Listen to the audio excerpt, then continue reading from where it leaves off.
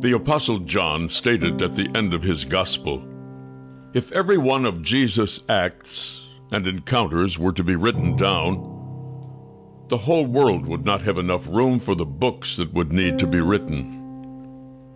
What is even more difficult to grasp is the idea that each of those acts and individual encounters with the Son of God had an even deeper story and history leading up to and following that brief meeting. A story and history we will never know fully until we see Jesus. This book tells the story of one of those hundreds of encounters we read about in the four Gospels. It is the story of the rich young ruler and the journey that led him to ask Jesus what would ultimately end up being the most important and revealing question of his life. "What must I do to inherit eternal life?"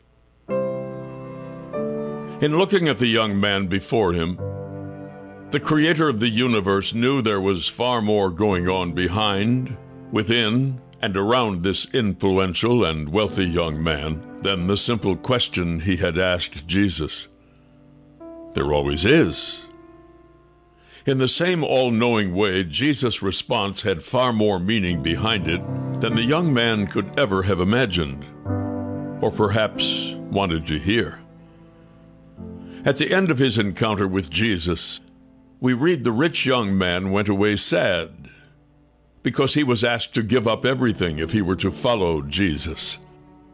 Jesus goes on to explain to his disciples how hard it is for the rich to enter the kingdom of God. Afterward, their only response was, "Who then can be saved?" Jesus replied, "With man, this is impossible. But with God, all things are possible." For many, that is where the story of the rich young ruler ends. However, there is a strange verse in Mark 14:51 about a young man who was following Jesus in the Garden of Gethsemane as Jesus was led away after his arrest. The verse does not seem to be long or have purpose behind it, but God always has a reason for everything. This novel is not about the ending of this young man's life after his initial encounter with Jesus, but about the beginning of it. It is the untold story of the dangerous and impossible road he would have to travel if he were to find his Savior, his purpose, and ultimately his quest for eternal life. With God, all things are possible. Richard A. Hackett, Jr. Prologue.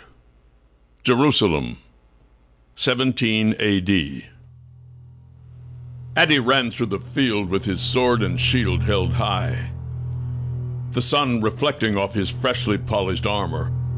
He stopped and lowered his shield as his men began to form a defensive line several steps behind him. He looked across the field at the vast Roman army lined up in perfect order, as if awaiting their arrival. A larger-than-a-standard-sized man stepped forward, red plume on top of his helmet, adorned with the regalia of a Roman legion commander. "Come here, and I will give your flesh to the birds, boy," the Roman commander yelled with a deep, gravelly voice from across the battlefield, causing his troops behind him to laugh.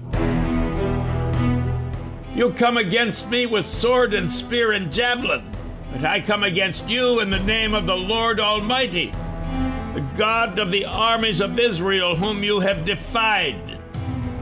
Addie yelled back, his voice sounding deeper and more confident than normal. With his men matching his speed and step, Addie moved forward to engage the front lines of the Roman legions that were stretched endlessly before them. Starting with a slow walk, a jog, finally he was sprinting as his army picked up speed to launch itself at the Roman juggernaut.